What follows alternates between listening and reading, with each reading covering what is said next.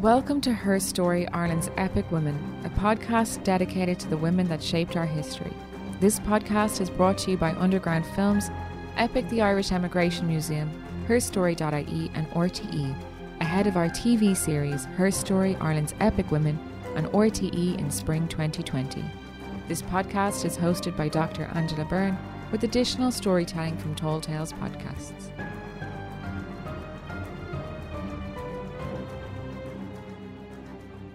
Fanny's memory and that of her sister Anna has been overshadowed by their brother Charles, but Fanny was a trailblazer in her own right. In her lifetime, her poetry was celebrated by Irish nationalists, and her activism helped to bring many Irish and Irish American women into politics. Her actions didn't meet with universal approval, however, and the Catholic Archbishop of Dublin castigated the Ladies' Land League because, in his words, the organisation induced women to forget the modesty of their sex and the high dignity of their womanhood. More generally, Irish nationalist men didn't concern themselves with women's rights.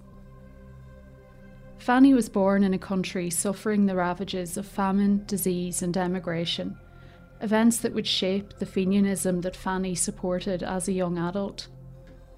The 11 Parnell children were educated at home by private governesses and masters until their father's death in 1859. In 1865, at the age of 17, Fanny accompanied her American mother, Delia, to Paris, where they lived with an uncle until 1874.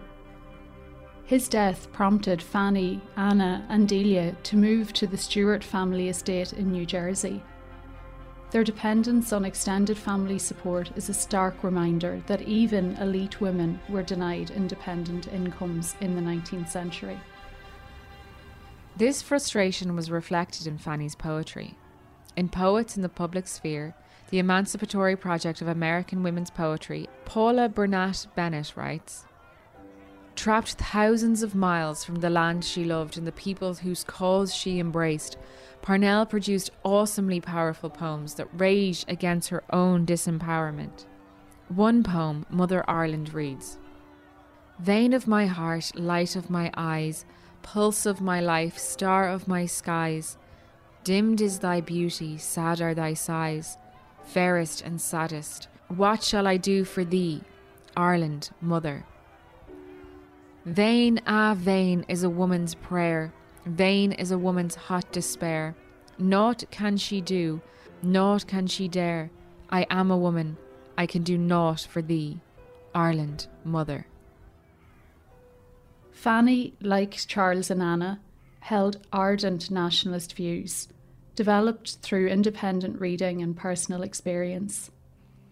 In 1864, her nationalist poetry first appeared under the pen name Aleria in the Fenian newspaper The Irish People. Within 6 months, 12 more of her poems were published. While living in Paris, Fanny had published scathing descriptions of elite social life in a magazine called The American Register.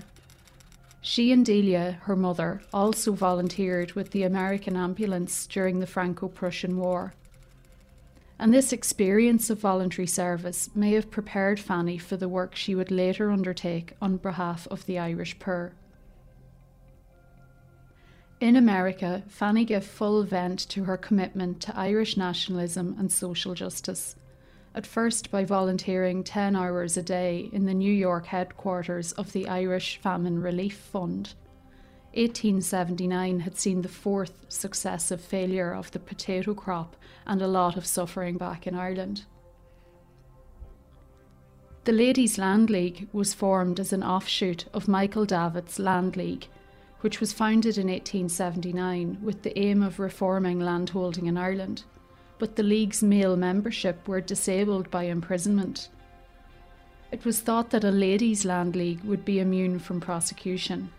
So the Ladies' Land League was established in New York on the 15th of October 1880, with Fanny, her mother Delia and her sister Anna at the helm.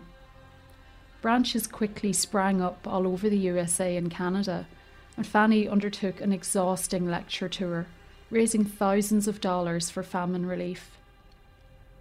In January 1881, the Irish Ladies' Land League was established under Anna's leadership, giving Irish women their first opportunity to participate in a political movement.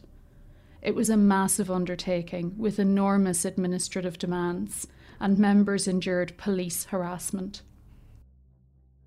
Fanny anticipated Ireland's emancipation from England, and her poem Post Mortem illustrates that. Shall mine eyes behold thy glory, O my country? Shall mine eyes behold thy glory? Or shall the darkness close around them, ere the sun blaze, break at last upon thy story? When the nations ope for thee, queenly circle, as a sweet new sister hail thee, shall these lips be sealed in callous death and silence, that have known but to bewail thee? Shall the ear be deaf that only loved thy praises, when all men their tribute bring thee? Shall the mouth be clay that sang thee in thy squalor, when all poets' mouths shall sing thee? Ah, the harpings and the salvos and the shoutings of thy exiled sons returning, I should hear though dead and mouldered, and the grave damps should not chill my bosom's burning.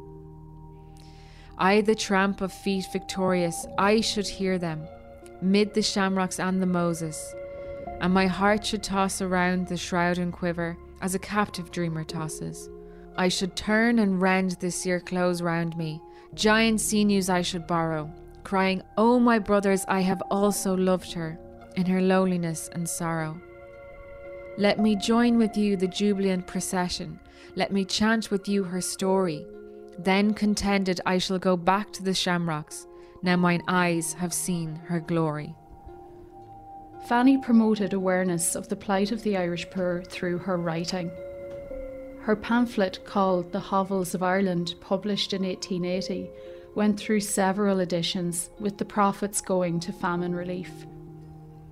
Her poetry, which was published in newspapers in Ireland, Britain and the USA, harnessed powerful, emotive language and was even criticised at the time as being unfeminine. Her best-known poem, called Hold the Harvest, was hailed by Michael Davitt as the Marseillaise of the Irish peasant. Her poetry would make her the heroine of the Land League movement. Despite her early support for Fenianism, in 1879 Fanny advocated peaceful resistance. Hold the Harvest appealed to the Irish poor. Now are you men or cattle then, you tillers of the soil? Would you be free or evermore in rich men's service toil?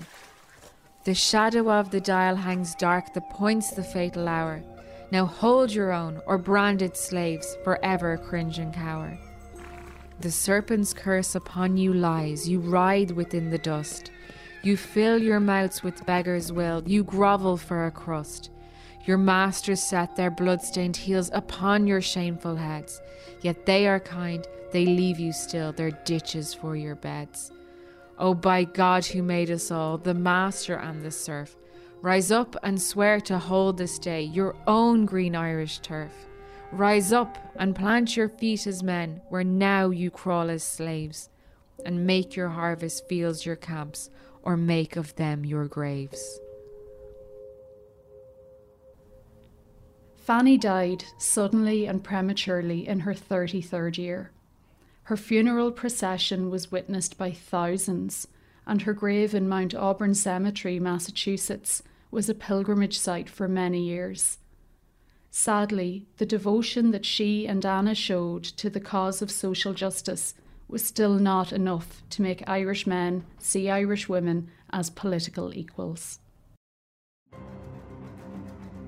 This show was brought to you by Underground Films, Epic, the Irish Emigration Museum, herstory.ie and RTE. Mixed and produced by Cassie at Tall Tales Podcasts and presented by Dr. Angela Byrne. If you like this story, subscribe for more on iTunes and Spotify, and check out our TV series, Her Story, Ireland's Epic Women, on RTE in spring 2020. Her Story's score composed by Scott Marr and Oisin Murray.